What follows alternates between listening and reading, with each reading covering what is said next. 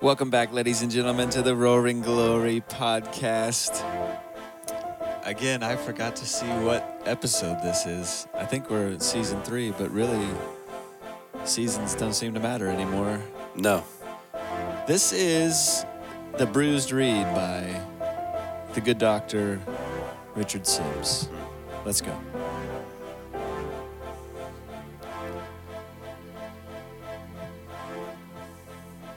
First of all, how tall is your corn? This is the time of year where I just blown away because every day It has exploded. it's getting all those heat units. Yeah, yeah. After all the rain, it rains one day and is hot the next, and I don't know. We've got some corn. I'd say probably 2.5, 3 feet tall. Starting to get a canopy over the whole, so gonna kill those weeds. Dad used to say that everyone would say knee high by the 4th of July, and that's way out the window now. Yeah, we're past that. Now it's like you might tassel by the 4th of July. Here we go. We're speaking. If you're knee high on the 4th of July, your yield might make you die. Whoa. I came up with that right there. This is the new generation of farming. This is what we deal with now. Hashtag millennial. Knee high with, what is that? I don't know. That's junk. That means you Junk corn. planted way too late. Yeah. Yeah. Better call the crop insurance guy. Public service announcement. We're not an ag podcast. No, I'm sure there's plenty. Ugh. Thousands. Yeah. Do you listen to any? No. They're pretty boring. We might be boring too, but Well, I can't. Yeah. I can't handle it. anyways, as Andy mentioned, Richard Sibbes and the Bruised Reed. This is our third installment of our look into the Puritan works of yonder year. And we started with Pilgrim's Progress. We moved into the Mortification of Sin, and then the Bruised Reed. We're hitting the big ones first. Yeah, the ones that everybody says you should read. Yeah. So And we're reading. Just a disclaimer, Andy and I, on the Bruised Reed, aren't that captivated. No, I didn't get it.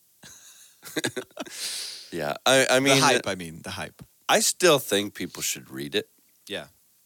They'll come away with some pithy things, like you said, some quotations that are like, oh, that's good to remember it that way. The dude is very quotable. But, well, yeah, I think what Dever Mark Dever calls Richard Sibbes, what's he call him? Honey. He calls him honey? No. Wow. I don't know. He says something, he's balm, or maybe that was Lloyd Jones. Balm to the soul, a warm balm to the soul. Or Okay, something. yeah, I've heard that. Something like that. So I honestly think in this this genre, for a modern reader, that Gentle and Lowly is probably a better choice. Yeah. Easier to read. Yeah. More helpful for the modern person. Yeah. But it's kind of this. It's kind of the same idea. Uh-huh. It's just a little more up to date. Gentle and Lowly. Yeah, Gentle and Lowly is amazing, really, because he's synthesizing what he's learned from the Puritans and Thomas Goodwin and even in Sibbes and other people, and he's kind of putting it in the thought pattern of the 21st century Christian. Yeah. So helpful. Sunday school class, I think, really benefited from that when we did that at our church. I liked that one better. I read, and I think I just read them in a bad order. So I read The Glory of Christ by John Owen and then read Gentle and Lowly. And after coming off John Owen, it was like, man, this is just not very good. But then for Sunday school, went back and read it, and it's like, oh, wow, okay, yeah, this is good. Yeah, the Puritans were just a different type of folk, right? Yeah. Yeah. Well, they weren't as distracted, so they spent a lot more time thinking and reading the Bible, and so it caused some really deep thoughts that a lot of times we don't get to.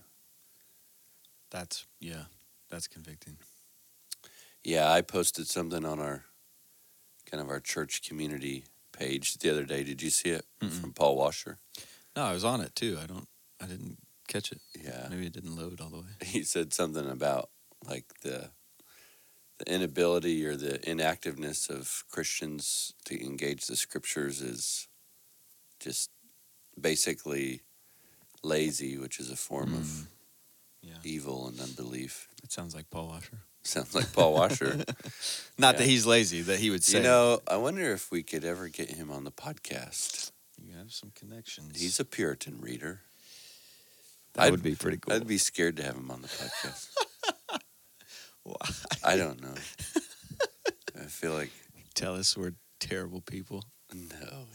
I think he's really a sweet person. I think he's really got a warm heart, but he just had, a couple convictional messages that's what people remember. Yeah. Well, they're good. Yeah. He's got I'm straying here, but he's got a podcast on 1 Timothy, Oh, he does? and it's really good. And then he's got meditations on Christ or something like that. Who doesn't have a podcast? I don't know. Even we have one. I was going to say me, but here we are. It's so funny that we're at the point in time in this where somebody came to me the other day and was like, hey, how do you guys do this? And how do you do this? And what do you need to do it? And how do you... Wow. So Somebody in the we've been SBC. doing it for a little while. Yeah. A church. Oh. Yeah. Somebody from a church wanting their church to start it. Oh, okay. Cool. Yeah. Nice. So, anyways. So, we got kind of sidetracked. That should tell you how much really... Yeah. Both Andy and I book. realized about halfway through the Bruised Reed, like, all right, we get it. Yeah. I don't know. That's not to say don't read it, Yeah. but... It wasn't as captivating as, like, even the mortification of sin. You're just kind Yeah. of drawn deeper and deeper, like, whoa. Yeah. Okay. Obviously, Progress, you have to read the whole thing because Yes. Christian is going to get to the celestial city somehow. And I'm sure that, different strokes for different folks. Maybe it just wasn't the right time. Yeah. Well, that too. I've heard Ian Murray, who is the Banner of Truth. Co-founded it with Martin Lloyd-Jones. So I've heard him in a talk with MacArthur say the difference between good books is just different time. Mm-hmm. Because for someone, a book might be really awesome at a particular time, and if Yeah. another person read it at the same time, it just wouldn't click. So maybe that's what it is for us. I thought you kind of got it, like you said, halfway through. There's a lot of good quotes or good paragraphs later in the book, but I think kind of once you catch on to what he's saying, you kind of got all that he's going to say. Yeah.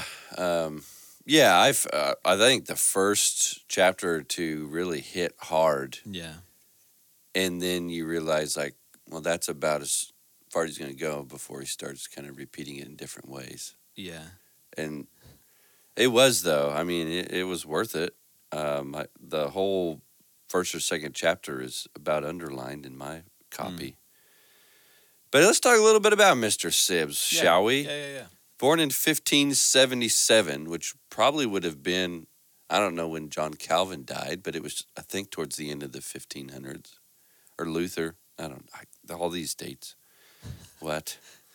What was funny about Sibbes, every time I read the timeline of these Puritans, a lot of them who did go get an education and degree seem to have ended up with like a master's degree by the time they were 19. Yeah. But he seems more normal. Oh, He had a normal timeline. So he got his master's at Cambridge when he was like 25. That's about right. Okay, that makes me feel better. in the 1600s. Actually, he was converted under the preaching of William Perkins' successor, and William Perkins is often called the father of Puritanism. That's right. So, and I think that's important because it's not that these guys overlap and are connected in a coincidence or in just a twist of fate. That this is what these churches bred and these teachers bred, stuff like this. That's interesting. So, Yeah. Why wouldn't we also produce? Yeah, especially with the last couple weeks in the context we've been, conversations we've been having here. That's interesting that you bring that up. But Yeah, like breeds like. Yes. Okay. Yeah. Ordained as a deacon and priest in the Church of England, about 30, 31. Became a college preacher, lecturer. Um, was called to be the master of St. Catherine's College in Cambridge. Became the vicar of the Holy Trinity in Cambridge at the invitation of the King. And then at about the age of 58, he dies of an illness of some sort. Sib's father wanted him to be basically a tire guy, but tires back then were wooden wheels. Wow. Yeah, that's what his father did, and wanted him to be. Obviously, you would have plenty of work Yeah. all the time. Yeah. Sibs never married. I didn't know that. Yeah. Huh. So he lived those 58 years without a wife, without kids. I think it's interesting, side note, that our culture puts so much emphasis on ministers getting married. Yeah. And I think most will need to or will want to, but we have to also celebrate the case when somebody's given the gift of, Yes. I don't feel like I need to marry. Yeah. And that's, I knew of a case actually where there was a guy well qualified, overly qualified. I don't know if you can't be overly qualified to pastor a church, but anyways, he was just that type of guy. He was just a great candidate, and because he was single and did not even look to get married or anything, they wouldn't hire him just because of that. He. And I can understand. This church had also been through something that was a sexual sin in nature from the previous pastor, so they didn't want any opportunity for their next one to fall into that because they were so hurt by it. But that makes sense. Anyways, rabbit trail. We're gonna get on a few of those. I have a feeling. Hey, Thomas Goodwin. I'm sure we're going to read one of his works coming up. Yeah, maybe next. I don't know. He helped Thomas Goodwin move away from Arminianism into the Reformed theology that we know today. That helps me understand this work so much better. Does it? Yes. I didn't know that that's kind of... Because as I was reading, I was kind of like, yeah, but that probably needs to be explained a little bit more. And I think that's what Gentle and Lowly does. But that's interesting. That helps a lot. Yeah. Yeah. He began writing his will the day before his death. Wow. I mean, if there's a good as time as any. Pick the right day. And he wrote, I commend and bequeath my soul into the hands of my gracious Savior, who hath redeemed it with his most precious blood, and appeared now in heaven to receive it. So, and when we talk about him moving Thomas Goodwin away from Arminianism, I think that's what Arminianism doesn't offer you. It doesn't offer you that peace that the Bible's trying to give you and is communicating that's trying to give you, especially in John, where he's writing these words so that you'll know. Yeah. It doesn't give you that surety of like, okay, I'm going to die in a couple of days. That's fine. I'm good with that. Somebody's going to take me home. Yeah, and that makes sense for his concentration on Christ and the security found in Christ, the love, the power, and the patience of Christ. That coming out of that, like, kind of unsure realm where, if I obtained my salvation in Christ, then surely I can lose it. So that helps a lot, actually. Dever refers to Sibbes as a sweet expounder of God's grace and love in Christ. Sibbes was, my book here says, he was known in his day as the sweet dropper. So kind of hand in hand there. Each of these Puritans have something that they were enamored with or focused on in their life, and his seems to be the fact that grace and mercy came from God to sinners. Yeah. Which is pretty awesome. That's a good thing to be focused on. Yeah. And so hence this work that comes out of Isaiah 42, he's enamored with the fact that a bruised reed he will not break, that a sovereign, all-powerful God is not going to just squash these weak creatures. Yeah. So what do you got to start out with? What are we looking at? Well, one more quote from one of our favorites here, Charles Haddon. Oh, He says, "Sibbs never wastes the student's time. He scatters pearls and diamonds with both hands." yes and no. You tell Charles he's wrong. No, I think to an extent, I agree with you. To an extent, there's occasionally like a pearl dropped or a diamond dropped. Like it's very quotable. They're like one-liners almost. Why don't we take that quote from Spurgeon and ourselves label Richard Sibbs the diamond dropper? The diamond dropper. Hey, let's do it. Yeah. That's maybe what we'll title. We need to, oh my gosh, I've just come up with some business idea here. We need to give each of these guys a new nickname and either make shirts or stickers. People like stickers nowadays. It's true. Sibbs, diamond dropper, Diamond dropper. a.k.a. Owen, the Reaper. Bunyan. I don't know. The jailbird. Jailbird. Yeah. This is interesting. I'm serious. People love to play with these Reformed Puritan characters, and Have you seen the picture of Owen with like the shades on? Yeah. That's hilarious. see, So, contents. This is the. Gosh, what is the? Holy smokes. Index. Nope. Table of contents. Yep. Goodness, there we go. So, and your chapters might read differently. I think we got. No, they should be the same because we got the same publishing company. The reed and the bruising, Christ's calling, how Christ pursues his calling, what is to be bruised, the good effects of bruising. And then, so these are the first two chapters, which Dakota and I both agree are probably the best two. And then chapter 2 is Christ will not break the bruised reed, Christ's dealings with the bruised reed for ourselves, who are the bruised reeds. which this this is the thing about this book. We're not just saying we only read the first two chapters. Okay, Right. It's just this is how he has set up his book. He basically tells you what he wants to tell you in the first two chapters. Yeah. And then, like these guys do, they just always have more to say. Yeah.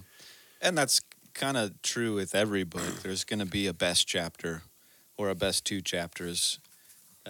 And it'll be different for everybody, I think. You'll get more out of one chapter than another person might. He's got a couple chapters in here on, he directs towards pastors and ministers. So, it's just, again, like we said, based on the time that you read it and where you're at, where God has you at that time in your life. So, what did you catch from the first chapter that you thought was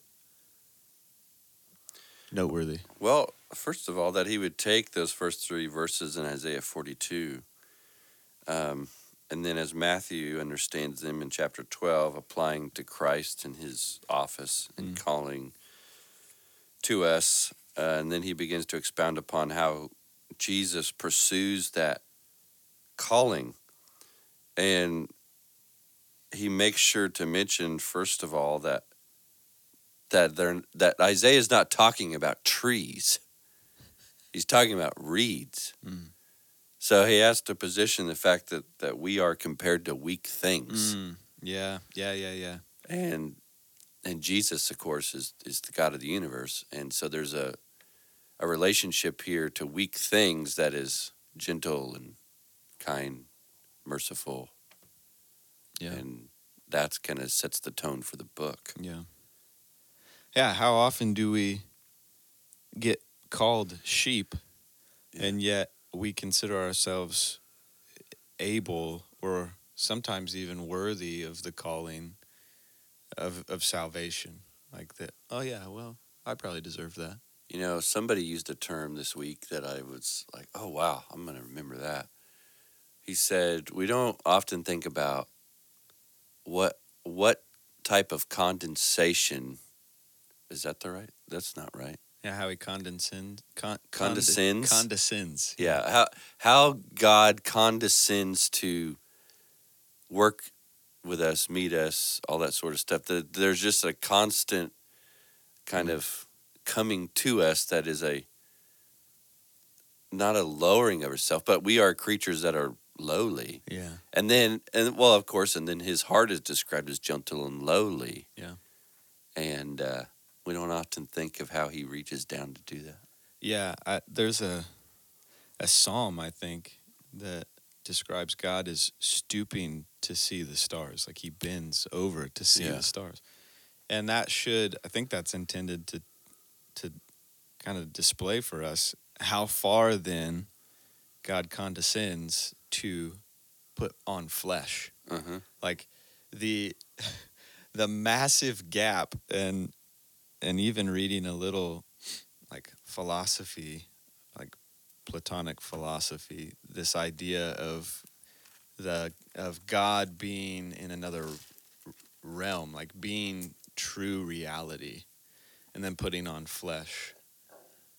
Like he's the realest real, and I may be going too far off track, but like just the gap that Christ spans when he puts on flesh, we need to think more of. I think that would cause the word becoming flesh to be more awesome to us, to think, whoa, not only is grace amazing, but just that God would put on flesh. Yeah. And condescend and become lower than the angels for a time. Yeah. It's wild. And yeah. So this is where the Puritans are extremely helpful, and I don't think people from the outside understand how helpful they are in this, that they understand the God that is bigger than we can comprehend, yet they also understand the God who condescends. And so they spend most of their time making sure that you know that. Yeah. And because when you position God right, or just acknowledge where he is and who he is in his holiness and majesty and eternal existence and all that sort of stuff, it's overwhelming because of who we are. And so the Puritans do a good job of saying, okay, these two realities exist. God, who is in so many ways not like us, and we are so just ant-like compared to him. But yet there's a relationship that exists on his initiative that you need to pay attention to when you're most disturbed by that disconnect or that gap. Yeah. Yeah, that he cares. I mean, even to number the hairs on our heads, like that he deals gently with. Yeah, that is probably the best part of this book. I mean, right there in the first chapter.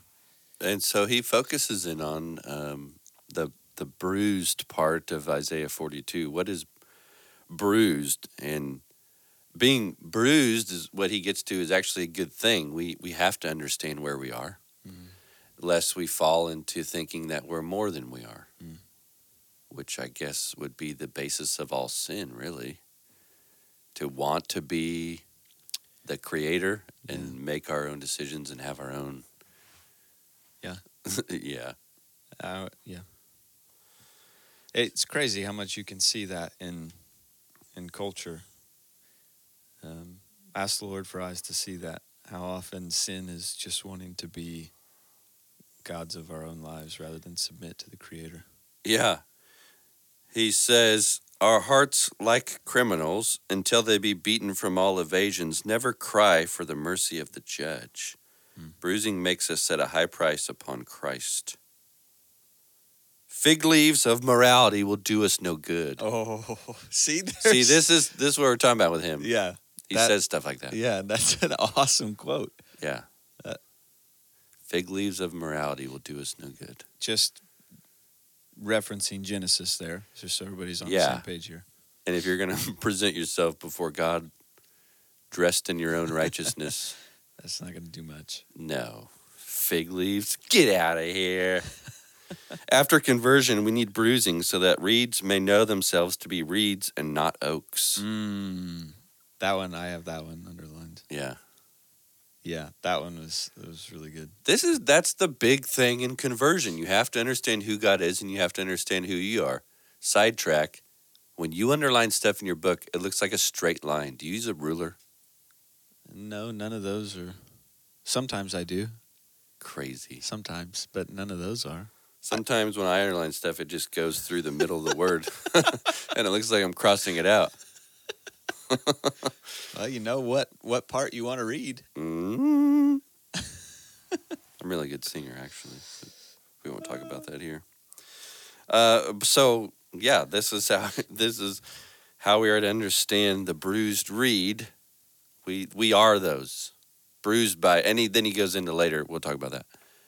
How you're bruised, why you're bruised, stuff like that. I have underlined here this idea, and I wish I would have underlined more so I could get it in context. So I'll just read it and hope that the context comes back to me. This is such an one as our Savior Christ terms poor in spirit. This is a little before the fig leaves of morality quote. Who sees his wants and also sees himself indebted to divine justice. He has no means of supply from himself or the creature, and thereupon mourns. And upon some hope of mercy, and from the promise and examples of those that have obtained mercy, is stirred up to hunger and thirst after it. So that was what I was thinking, that the church and community is important for us, because this person who's stirred up to hunger and thirst after mercy is looking at those who have received mercy. So those others in the church, or those saints who've come before, the great cloud of witnesses, finding a hope of mercy, saying, he's given it to them, surely he will continue with me if I throw myself upon his grace at his feet. So I thought that was really cool, and kind of, we, in our culture anyway, we forget the importance of community and church and being in a body of believers. But I think there's a good example of why we can look around and see God giving mercy to others. And Sibbs seems to say that should stir us up to thirst after that. Yeah, well, yeah, you realize you're not alone, or you're not unique in the fact that you are thinking you're outside of God's mercy because you've been so bad or whatever. Yeah. Welcome to a church that's full of people who have done God knows what. Yeah. I mean, literally. Yeah. And they've received mercy. Why not you? Yeah. So right along there with while knowing or learning you're not an oak but a reed, also seeing mercy being given to others. So that's why he gets his name, the good doctor or the sweet dropper. Yeah. Along with these hard truths. And you just said exactly what he goes on right to tell us right after that, is that we live by mercy. You don't live by your righteousness or your acceptableness before God, but you live by under the mercy of God. Yeah, always. Always. Even, we talked about this last Thursday, even after we've been regenerated, we don't adhere to the law or obey the commands we see in the New Testament on our own strength. We're relying on mercy and his strength through his Spirit to do the good works that he's set out for us to do. So it's always by mercy. It's never on our own strength. Even after you've been saved, you still can't do it on your own. If you're trying to, then, like we said, you're making the New Testament a new law. And it's never going to work. I would say that if you are truly born again, you wake up in peace every morning with God, namely because you know that his mercy is unending to you. Yeah. In other words, you're not waking up every morning worried like, oh man, if I don't do right today and I die, I'm going to hell. But no, you wake up and you're like, God is merciful to me. Yeah. Move on. Yeah. And that's what Sibbs is showing us here. Mm-hmm. He will live by mercy as a bruised reed. So chapter 2, Christ will not break the bruised reed. That's good to know. In fact, in Isaiah, he says he's going to bind up the brokenhearted. I underlined this. Got to read it. The Lion of the tribe of Judah will only tear in pieces those that will not have him rule over them. That's from Luke 19:14. He will not show his strength against those who prostrate themselves before him. In other words, his strength in wrath and justice and righteousness and all that sort of stuff. Yeah. He will not cast out any who come before him. I love that. I underline that too. But we have to think of him As the lion and the lamb. Just like we see in Revelation, and people go, well, is he the lion or is he the lamb? Yeah. Yeah, he is. Yep. But I love that he points that out. He's a lion to those who refuse him and rebel against him, and he's gentle with those who he calls to himself and gives mercy to. That's what's amazing about the human condition, is that you can know, at least intellectually, that there's somebody who reigns as a lion but is offering himself up to you as a lamb if you would only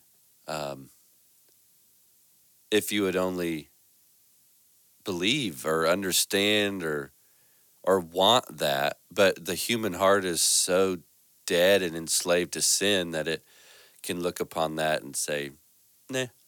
Yeah. Or more than that, probably use expletives Yeah. and curse God and say, you know what? Why did Yeah. you make me like this? Yeah. It's your fault. Yeah. That is wild. Wickedness. So here's actually the very next paragraph after this quote. What should we learn then from this but to come boldly to the throne of grace? That's from Hebrews 4. Yeah. In all our grievances. Shall our sins discourage us when he appears there only for sinners? Are you bruised? Be of good comfort, he calls you. Conceal not your wounds, open all before him, and take not Satan's counsel.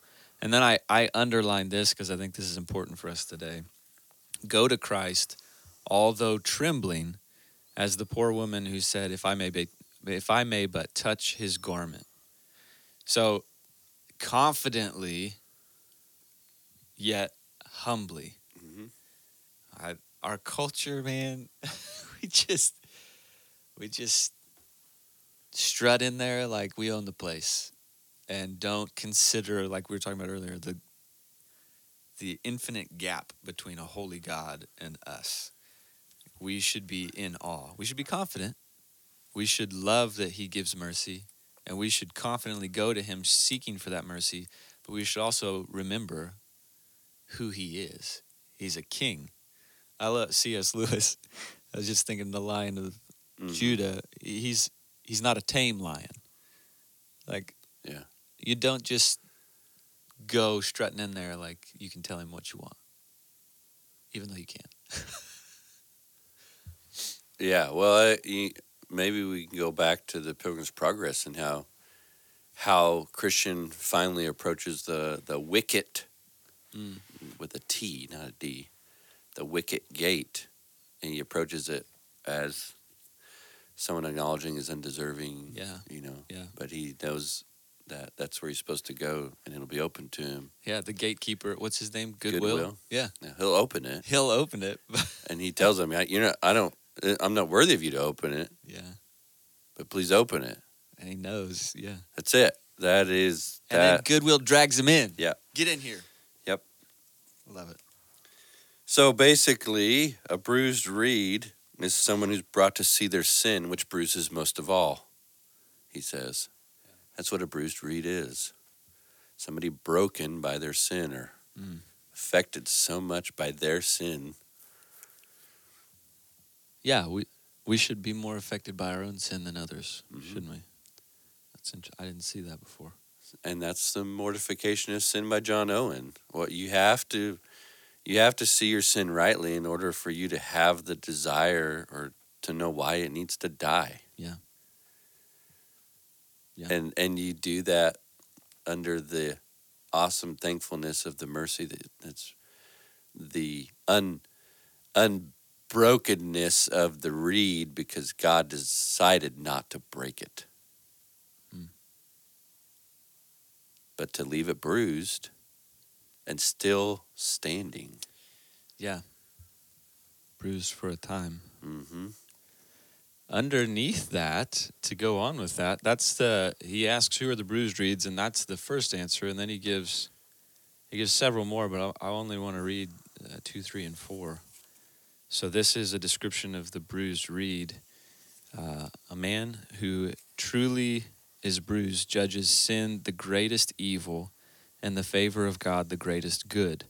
He would rather hear of mercy than of a kingdom, and he has poor opinions of himself and thinks that he is not worth the earth he treads on. Yeah. I had a guy tell me one time we shouldn't sing many songs of lamentation or like sorry for our sins because he had struggled with that and his son had struggled with that, and it caused them to have a poor view of God. And I thought, that's not, you should have a poor view of yourself and a great view of God. That's why we sing those.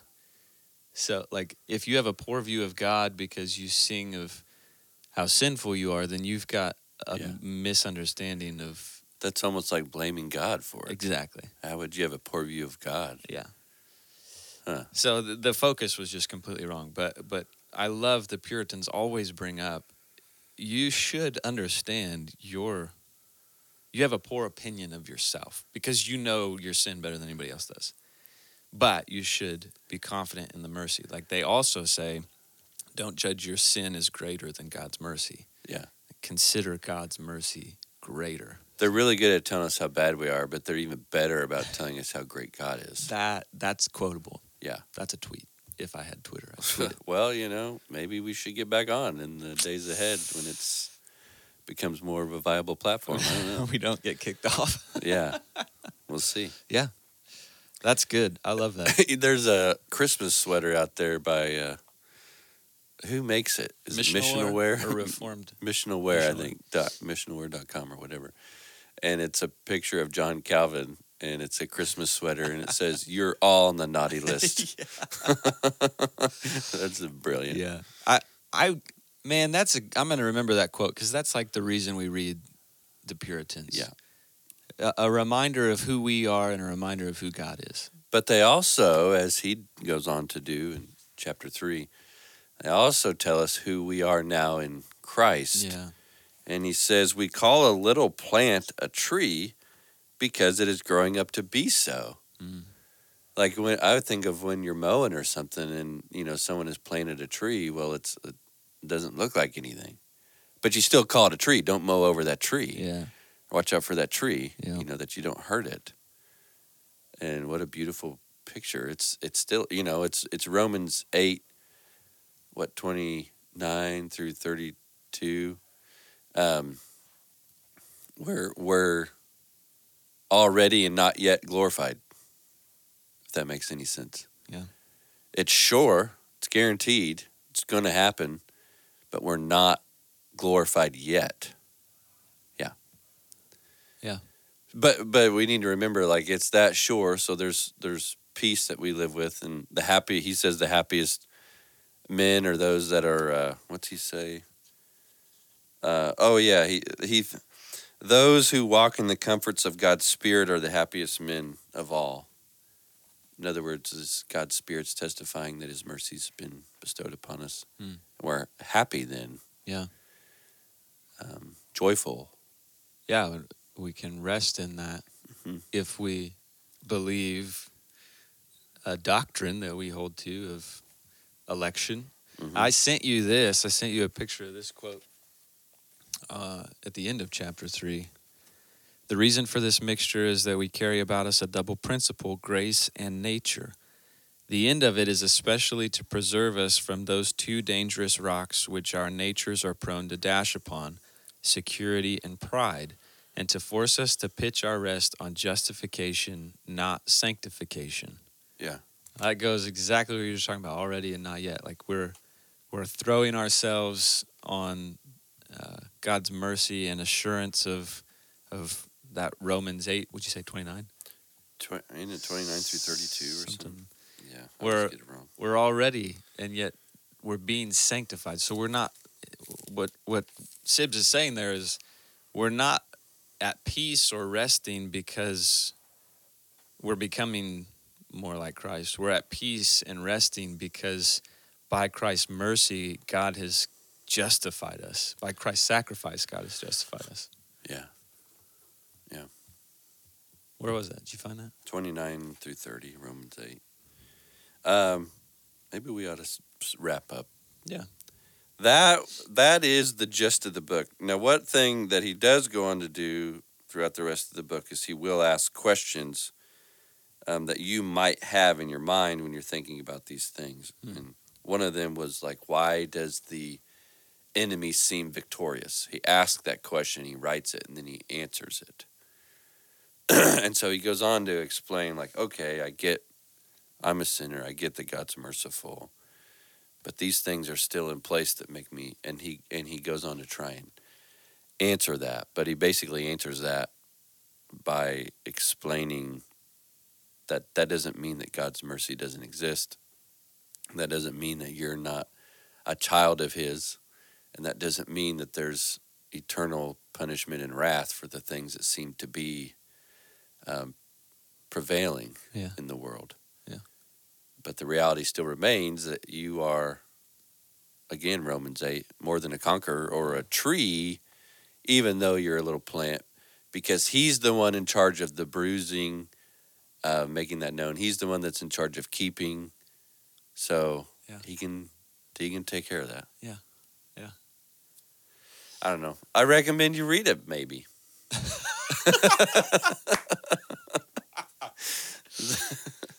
Is that a recommendation? I don't know. I don't know how to go about it. I would say don't feel the weight of getting through the whole thing. If you're captivated by it, then read it. Yeah. But the first 3 or 4 chapters for sure. And then also pick up Gentle and Lowly. That'll help too. It points out that these works aren't the Bible. Yes. They're a person's musings and meditations on the Bible. Yes. So take it for what it's worth. Yeah. That's why we can be kind of lackluster with things like this. We don't have to promote them like we do God's Word, because God's Word is infallible and these are men and they are fallible. So, but they're helpful in a lot of ways. Yeah, have a conversation with old Sib. See what he has to say. And then you might just get tired of him talking. Tell him to be quiet for a minute by closing the book. It is pretty easy to get these old friends to stop talking. Yeah, pick it up again when you need a doctor. Yeah. Okay, I'm good with that. I agree. I think that's solid. All right. Well, we will come at you again with a to be decided next work. I think I'm really excited about what the potential next book could be. Oh, wow. Okay. I don't know if you guys are excited to hear it, but I'm excited to hear it because I probably ought to read it. that would be ideal. Yeah. Cool.